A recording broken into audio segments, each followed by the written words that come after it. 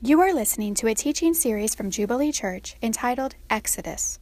The book of Exodus underlines God's desire to rescue people from their misery to a life of promise, meaning, and fulfillment. This 8-week series explores key moments within Exodus in order to more fully appreciate God's love for people.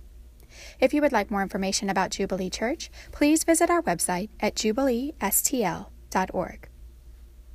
We are finishing up our series of messages on Exodus, and what I want to do today, rather than take one slice of the book of Exodus, I want to take the entire book, of which there are 40 chapters.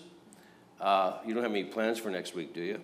40 chapters, and I want to go from chapter 1 right straight through to chapter 40, because I want you to see there are several themes that are woven into Exodus, but I want you to see this one in particular.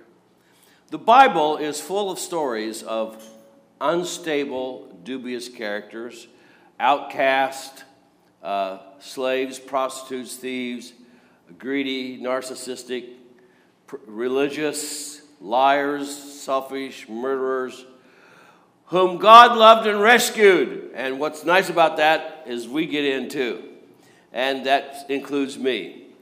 And Corinthians tells us in 1 Corinthians chapter 1, verse 28, that God chose what is low and despised in the world. And then it goes on, the next verse says, so that no human might boast in the presence of God. That means so that no one can say, I did these things, and that's why God loves me more than he loves you. He said, no, God chose the despised and the low, and that includes all of us. I'm happy about that because I get in on this. And the book of Exodus is no exception because it's full of sinners. It's full of people just like you and I, and some are outcasts, but they end up becoming conduits of God's grace that sees people liberated from slavery in Egypt. Sometimes when we look at the Bible, we're looking for heroes, and heroes we can emulate. Let's be like David, let's be like Moses, let's be like these guys. But the fact is that we ought to really be looking at the activities of God, rather, a gracious God, and how he works with people like that. Because these are the people that your parents warned you about. Don't hang out with that group. Exodus is also a remarkable statement of God's grace as it relates to the disenfranchised, and in particularly women. Because women in this particular age, and also oftentimes still in the Middle East, have no rights whatsoever. So a guy could say, this is what I possess. I have this donkey here, I have this goat, and this cow, and then there's her. And it was kind of all in the same category. They were like chattel. They were like property. They didn't really have any rights. But when you read the creation account, God said, let us make man, which is a generic term, in our own image. Male and female made he them. Which means, God says, females are made in my image, and males are made in my image, or males and females. However, basically, God put it there in the same kind of category. Now, in Exodus, one of the things that I love about this book is that how God honors women and demonstrates how powerfully important that they were. When you start in Exodus 1, things look pretty nice because the people of Israel were fruitful. The scripture says in verse 7, they increased greatly, they multiplied, they grew, they were exceedingly strong, so that the whole land was filled with them. But then it says in the very next verse that a new Pharaoh came to power who didn't seem to know anything about Joseph. And he decided that the Israelites were far too many, because this little family had grown into a huge nation, far too many, and then dangerous, because if Egypt went to war, what would keep these people from siding with our enemies against us? And that would be it for us. And so he decided to enslave the Israelites. And so they treated them harshly. They made them slaves in order to subjugate them and to erase any danger Pharaoh would feel to his own kingdom. But he took a step further. Because they were so prolific and growing so fast, he commanded all the midwives that the firstborn male child was to be murdered on the spot. And he wanted to cut back on this huge exponential growth. Well, the scripture says that the midwives feared God. It puts it this way, but the midwives feared God in verses 16 and 21 of chapter 1 of Exodus. Now, Pharaoh said, kill him, but the midwives feared God. And one of these women that had a child, she kept him for about 3 months, and then it was becoming too impossible to hide him anymore. So why she would come up with this idea, I think it has to be a God thing, because she put him in a basket and floated him down the Nile. Now that would seem like certain death to me, crocodiles and all that kind of stuff. Floated him down the Nile and sent his sister to trail along the shoreline to watch what was happening. And Moses floated into these reeds, and Pharaoh's daughter had gone down to bathe, and she saw this basket. She said, bring this basket. They brought the basket, and when she uncovered it, there was baby Moses. And I'm sure God made sure that he was on his best behavior. You know how they are. Wasn't crying. He didn't have poopy diapers. He was like smiling and eyes sparkling and the sweetest little thing you could possibly imagine. And she decided to keep him. Now, about this time, Moses' sister Miriam had been watching all of this, said, hey, I got an idea. I can find one of the Hebrew women to nurse him for you. She said, would you do that? I tell you what, if you'll do that, I'll pay her wages.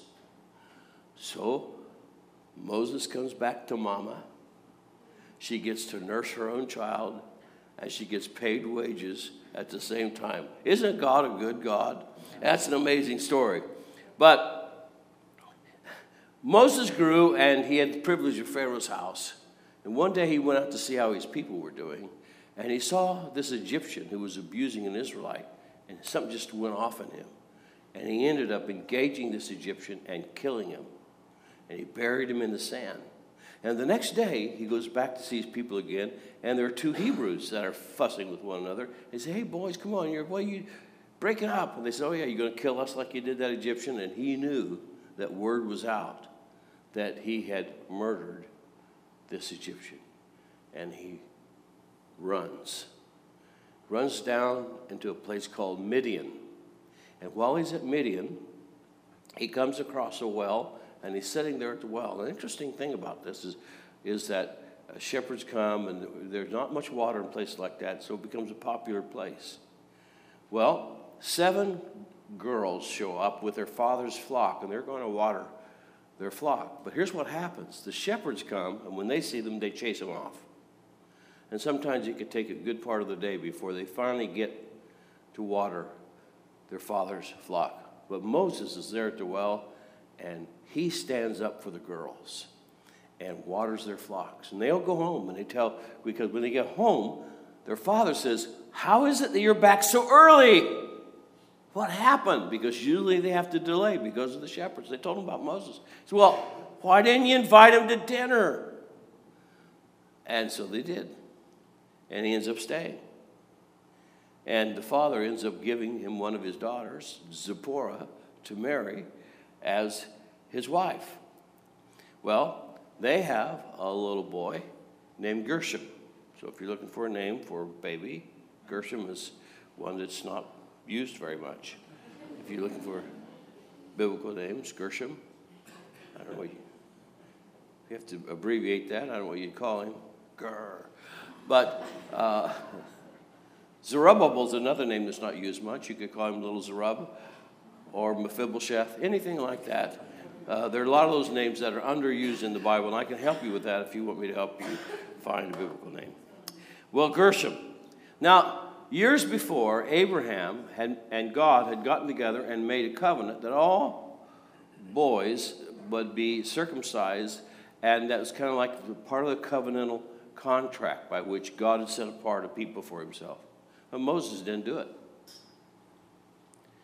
And he kind of has lost his way. And there, it seems in the desert that God's going to destroy Moses and Zipporah takes a knife of a flint stone, and she circumcises her little boy. Now, there's lots to that story that's just don't even want to talk about that happened. But the fact is, Moses lived. Now, here's the point. When you begin to look at the book of Exodus, you see how God used midwives and female slaves and the daughter of a wicked Pharaoh and an African woman named Zipporah to serve his purpose. And if it hadn't been for these ladies, Moses would have never led the people out of the bondage of Israel.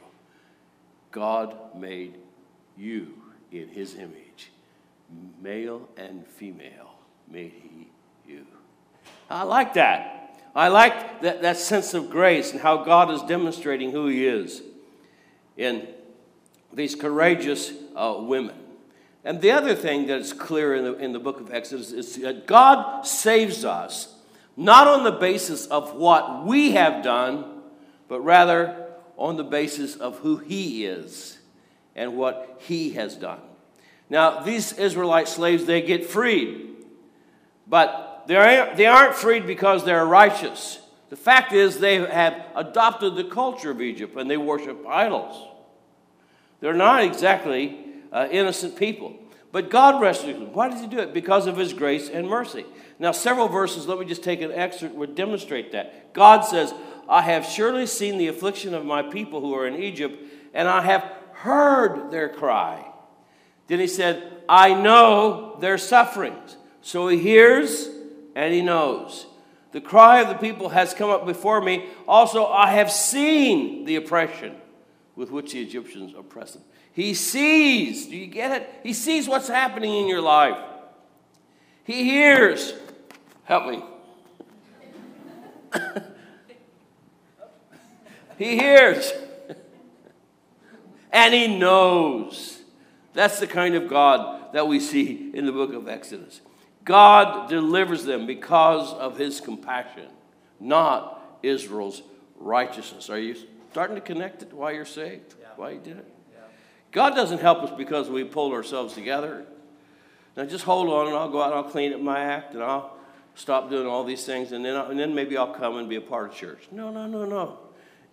God doesn't save us because we pull ourselves up by our own bootstraps, or that philosophy, which is not a biblical verse, by the way. It's not in the Bible. God helps them that help themselves. It's not there. He doesn't help us and save us because we deserve it. He rescues sinners like me, those who can't help themselves. And Israel, what were they? They were idol worshipers. They are unlovable except to God. God loves them. Now that's grace. And you see that woven throughout the book. Grace is what moves God to use a bunch of women to raise up a redeemer to set his people free. Grace is what compels God to rescue these people from their oppression and from their slavery. But also, grace is what kindles God's passion to drum up a plan for Israel to build a tent. Now, I used to camp a lot when we had little kids. It was the only vacation we could afford was camping. We had a canvas tent. That shows you how long ago I go back. Canvas. And the last camping trip we made with our family was in Oklahoma, where it was stays about 200 degrees in the summertime. And it's twice that hot inside the canvas tent. And that was our last camping trip. The reason it was our last is because my wife announced it. Said, we're done with camping. I'll camp at the Hilton from now on, thank you. So we got rid of the tent. I held on to it for a while. Who knew she may change her mind, but she didn't. But these latter chapters of Exodus, a good part of Exodus, chapter 25 through 31, and chapters 35 through the end of the book, chapter 40, are seldom read and basically seldom preached on. They're not as thrilling as the Red Sea. That's an amazing thing. Well, I'd love to see that. Not as thrilling as a mountaintop on fire. And so those are the kind of things that draw attention. But those latter chapters, all those chapters, they're about a tent. And God uses 7 chapters to explain how he wants it built. Then it must be important. There's all kinds of things that he's wanting to show us. And it's about a desire that God has to dwell with us. And it should really encourage us. So the instruction shows us that God has a desire to have a relationship with us and be close to us, not far away, but close to us. But why did he have him build a tent that he would be in this tent? Well, this tent had several little rooms, and the inner room, where the Holy of Holies was, where the manifest presence of God was like people were walled off from that. There's a reason. Because God is holy, and guess what? We ourselves are not. And I can't think of an adequate illustration, I probably will after I'm done, to describe what that's like. If God is a bonfire, we are a container of gasoline. God is holy, we're not. Put the gasoline by the bonfire and it's annihilated. And that's the degree of God's holiness. And he's come up with a way that he could dwell with us and not annihilate us. Now that's interesting. God is pure. He is holy. For people who are unholy, to be near a holy God is to be annihilated. Exodus 19:21, the people said, don't let God speak to us lest we die. Now, that's how it was. If God even talks to us, we hear him speak to us. He's so pure, he's so holy, he's so powerful, we'll just die. We'll be annihilated. Isaiah had an experience that scared him as well. He went to the temple and he saw the Lord in the temple. And he didn't say, oh, hey, great to see you, Lord. He said, woe is me. I'm undone. I'm a man of unclean lips, and I dwell in the midst of a people of unclean lips, for my eyes have seen the King of Kings, the Lord of Lords. See, God says in Exodus 33:20, he said, man shall not see me and live. Well, then how can God be with us? Well, here's where the tent comes in. God's desire to dwell with us, he plans and gives a blueprint to build a tent called the tabernacle, whom he can dwell with in his people, and his holiness not annihilate them. There are walls, there are rooms, there are very thick curtains that separate the inner room of God's manifest presence. All those rooms are degrees of celebration. And that's what Exodus 25 through 31 is about. God desires a relationship with us, even if it means he dwells in a tent. He came to us. We didn't go to him. He came to us. So then you move through these chapters to Exodus 35 through 31, 7 chapters, blueprint of the tabernacle. And then Moses suddenly stops talking about this because something took place. He was up in the mountain with God, and the people down below got tired of waiting for him to come back. And so the rumor mill started. Moses got too close to the fire. He saw God. He died. He might have fallen off a cliff. He might have been eaten by something, but he's not coming back. They got tired of waiting because there was a delay, and so they devised their own plan. They came to Aaron, Moses' brother, and said, because they're basically idol worshipers, make us an idol, and we can follow him. And Aaron said, bring all your jewelry, all your gold bracelets, rings, stuff. And he melted them down, and he fashioned this golden calf, and they had a big hoopla. They had a big party. And they're feasting, and they're dancing, and they do despicable things with each other. Now, God says to Moses, get down to the camp. My people have corrupted themselves. Now what's going to happen? All these other chapters, God is preparing a tabernacle that he can live among his people, and they do this. And Moses is talking to God and interceding for the people, and God says, all right, Moses, all right. I'll get you to the promised land. I'm going to send an angel to lead you, but I'm not going to go there. And Moses said, oh God, if your presence does not go with us, we don't want to go. Now, I would that every church in the world would have that in their hearts. If God's not with us, we're not doing this anymore. God, we love your presence. We crave your presence. Without you, we can't do anything. I just would, because sometimes you can design things in such a way that they run and perpetuate themselves over and over again, but it's a cul-de-sac. Where is the church where God's presence is there? And lives are transformed and changed. And so he pleads the cause. He pleads his case before God, and he says this to God. He says, God, is it not in your going with us so that we are distinct, I and your people, and from every other people on the face of the earth? And what is it that makes us distinct? It's God's presence. He says, otherwise, he says, we're not any different than any other person on the earth. Now, what would God do? And here's the thing about God. He is stubbornly unconditional in his love for us. You know what? I've said this before to myself mainly. I said, God, if I were you, I would have offed me a long time ago.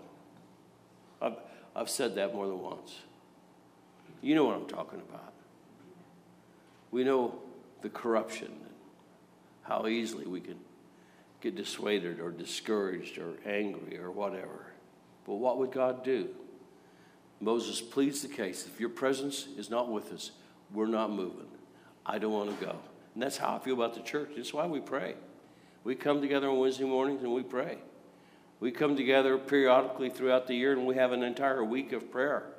We pray in our community groups because we want to know where God's leading us and what he wants to say to us.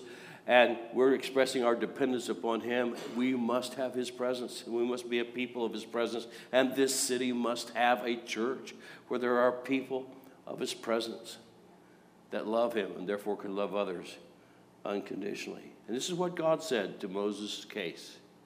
He said, this I will do. I'll go with you. You have found favor or grace in my sight. I know your name.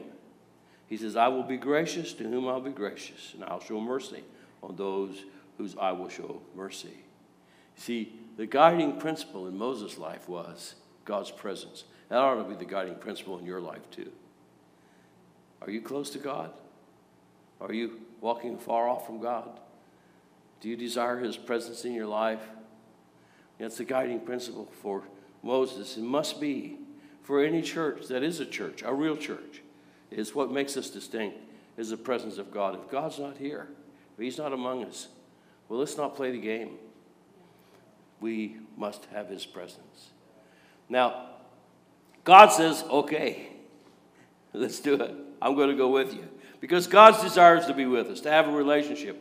And that goes against everything that we can think naturally, because we're used to earning our way. It's not about merit. It's not about earning your way. It undercuts our sense of justice and fairness. But he does. He loves us unconditionally. Now, that doesn't mean that if you sin, there aren't any consequences. You all have sinned enough to know there are consequences to your sin. And so I'm emphasizing one side of the case because I think you're well acquainted with the other one. That there are consequences to sin. But God's love is unconditional. Romans 5:8 puts it this way. But God demonstrates his own love for us, that while we were still sinners, Christ died for us. He created us to have a relationship. And God's love is a reciprocal act. He loves us. We love him. We live our life loving God. And doing that kind of love is called worship. And worship is just not what you do on Sunday morning. It's not when you plug a Christian CD in. Worship is your life. You love God. Your whole life becomes an act of worship. In order to be loved, love has to have a recipient. And so God created you to be the recipient of his love. And that we might pour our love back to him. And his love for us is unconditional.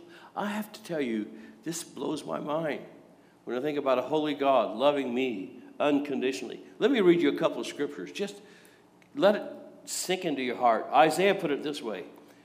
God says, "You were precious in my sight, and I have loved you." Now listen, God says that to each person in this room. You are precious in my sight, and I love you. I don't get it. I don't feel precious, but God says you are precious in my sight. John says, 1 John 4:19 says that we love him because he loved us first. I could have never loved him if he had not loved me first. We are all like these Israelite slaves, lost, dead, in bondage, cannot free ourselves, afar from God, strangers to God, even, we could say, enemies to God. And then, let me add some more to this. A prophet named Hosea married a woman who became quite unfaithful and was a prostitute and was sold repeatedly. God came to Hosea and says, "Go buy your wife back. She's being auctioned off. Go get her. Bring her back." Because he said, this is a statement of how I am with my own people. They've been unfaithful to me. They've prostituted themselves with things of this world. But I love them. Go, I'm going to buy you back. Just like Hosea did. And this is what he says in Hosea 14:4. He says, "I will heal their backsliding. I will love them freely." Now, to backslide is to kind of pull away from God. It's to substitute God for other things. Could be a relationship. You get tangled up in a relationship.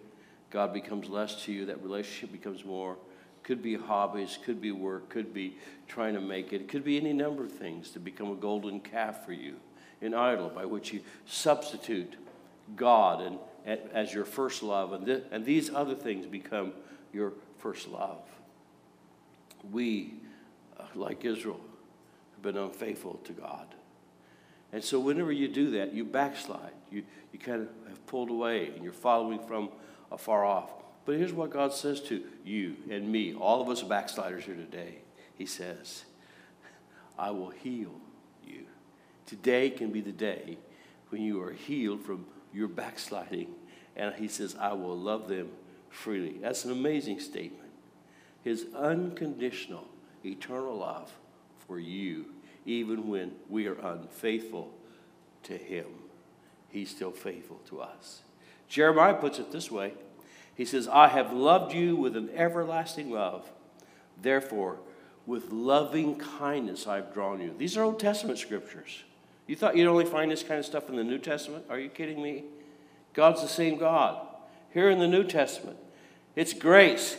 "I've loved you with an everlasting love." Everlasting means it never stops. "With loving kindness I've drawn you." He didn't beat us. With loving kindness, he drew us to himself. And so God says, "Build me a tent." 7 chapters, building a tent, every detail important. God desires to dwell in a tent among the people. He could have maybe forgiven from a distance, but he desires to be with us. And his grace and unconditional love is absolutely tenacious. He furiously pursues us. I love that about God. His grace moves him to descend into a tent in order to have a relationship with us. Now, when we think of having a relationship with God or our spirituality, we think about what we've done mostly, that we've pursued God. So if I were to say, "Hey, how you doing with God? How you doing spiritually?" Most of us would say, "Well, I've done better," which simply means you're not reading the Bible or praying as much, or you've given into a besetting sin. It's been better. "How are you doing spiritually?" "Oh, how are you doing spiritually?" "Great. It's been an entire week now, and I've got up and prayed and read the Bible, read a chapter a day to keep the devil away. I've done that. And I haven't done that besetting sin all week, so it's like, I'm doing good." And that's how we think.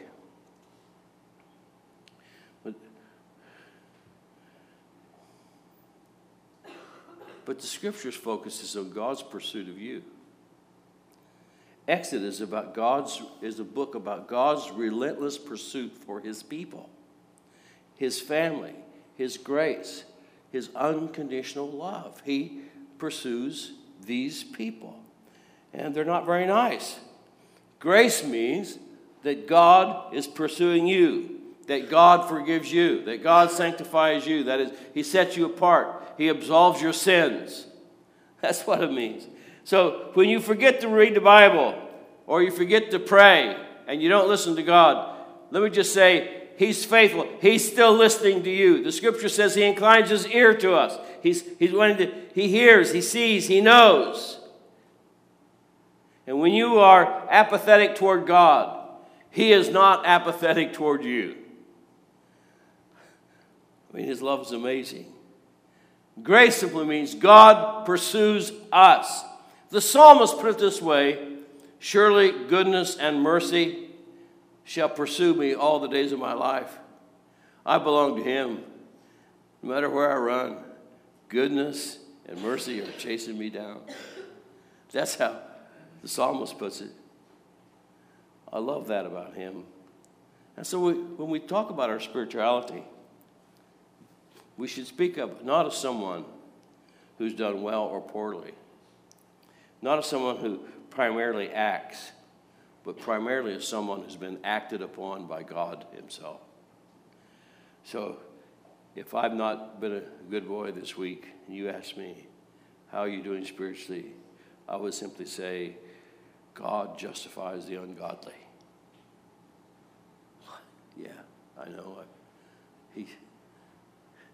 And that's really what compels me to want to obey him. Grace is what compels God to find stubborn delight in dwelling with calf-worshiping sinners like me. Grace moves him to descend into a tent just to have a relationship with us. And he did it ultimately. This tabernacle, this tent, is really a type of something that transpired when we get over in the New Testament, when God himself came in the form of a baby. His name was Jesus, God incarnate in human flesh, that he might move into our world to be with us. I said, well, I tell you where he is now. You who believe in him, he's in your heart. You can't get any closer than that. And he's made us, this church right here, a temple of his Spirit, the body of Christ here on earth. And so that which was a type or a symbol, it actually happened, that tent is transpired now. You are that tent. You are the temple of the Holy Spirit. He wants to be with you so much, he moved right inside of you. That's an amazing thing. He would do that. And the day Jesus was crucified, that's the day he picked up the tab on all your sins. Every sin you ever did, past, present, and future sin. He paid the bill and sacrificed himself for you.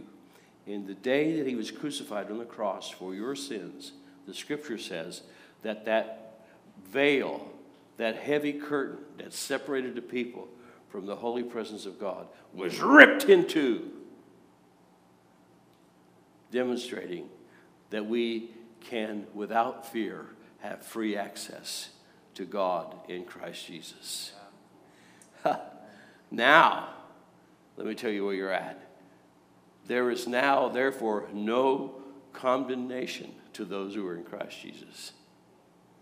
Now we can stand before a holy God wearing Jesus' own robe of righteousness. When God sees us, he sees the righteousness of Jesus.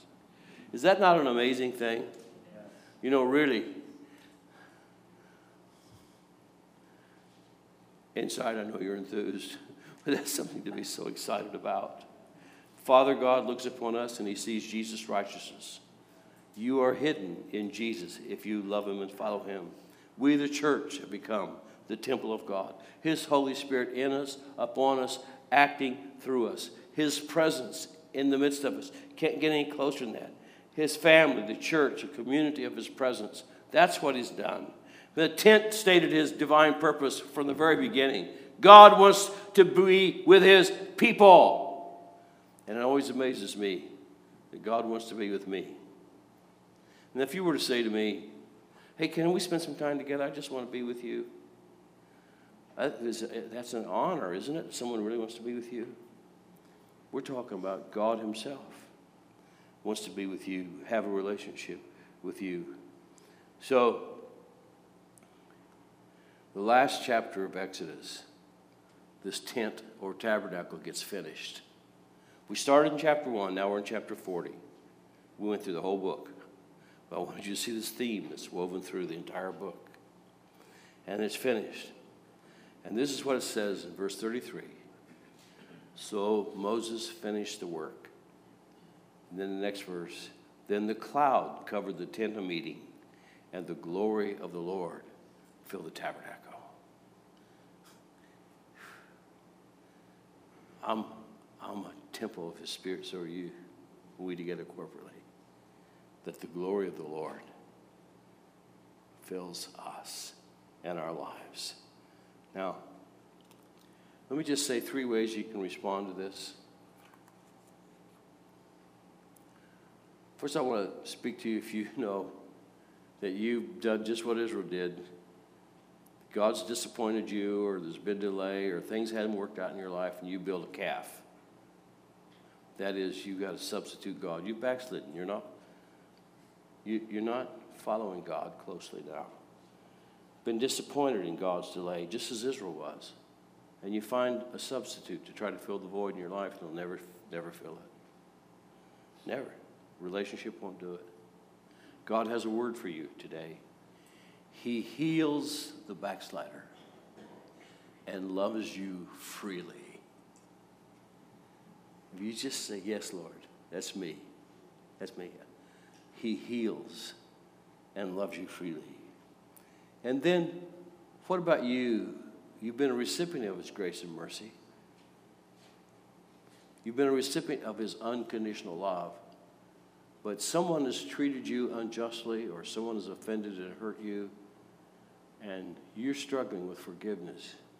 Listen, I know what I'm talking about. I've had to walk this road lots of times. Instantly forgive and release, that no root of bitterness grows in my heart. And if I don't forgive people who've been unjust to me, then I hold them in bondage and incarcerate myself. But when I become a conduit of grace and I forgive them without condition, then something is released of God's almighty power to actually even change their heart. You've been a recipient of grace and mercy. Don't be so critical. Release people. Forgive them. And then there's probably people here that you retreat from God because you know you're not doing right. And somehow you have a standard that your relationship is based upon that. How well you've done or not done. I just have good news for you today. You can walk out of this room a different person. Receive his grace. Lord, I just receive your grace. I just receive your unconditional love. I don't deserve it. We all know that. You know it and I know it, but I just receive what you want to give me today.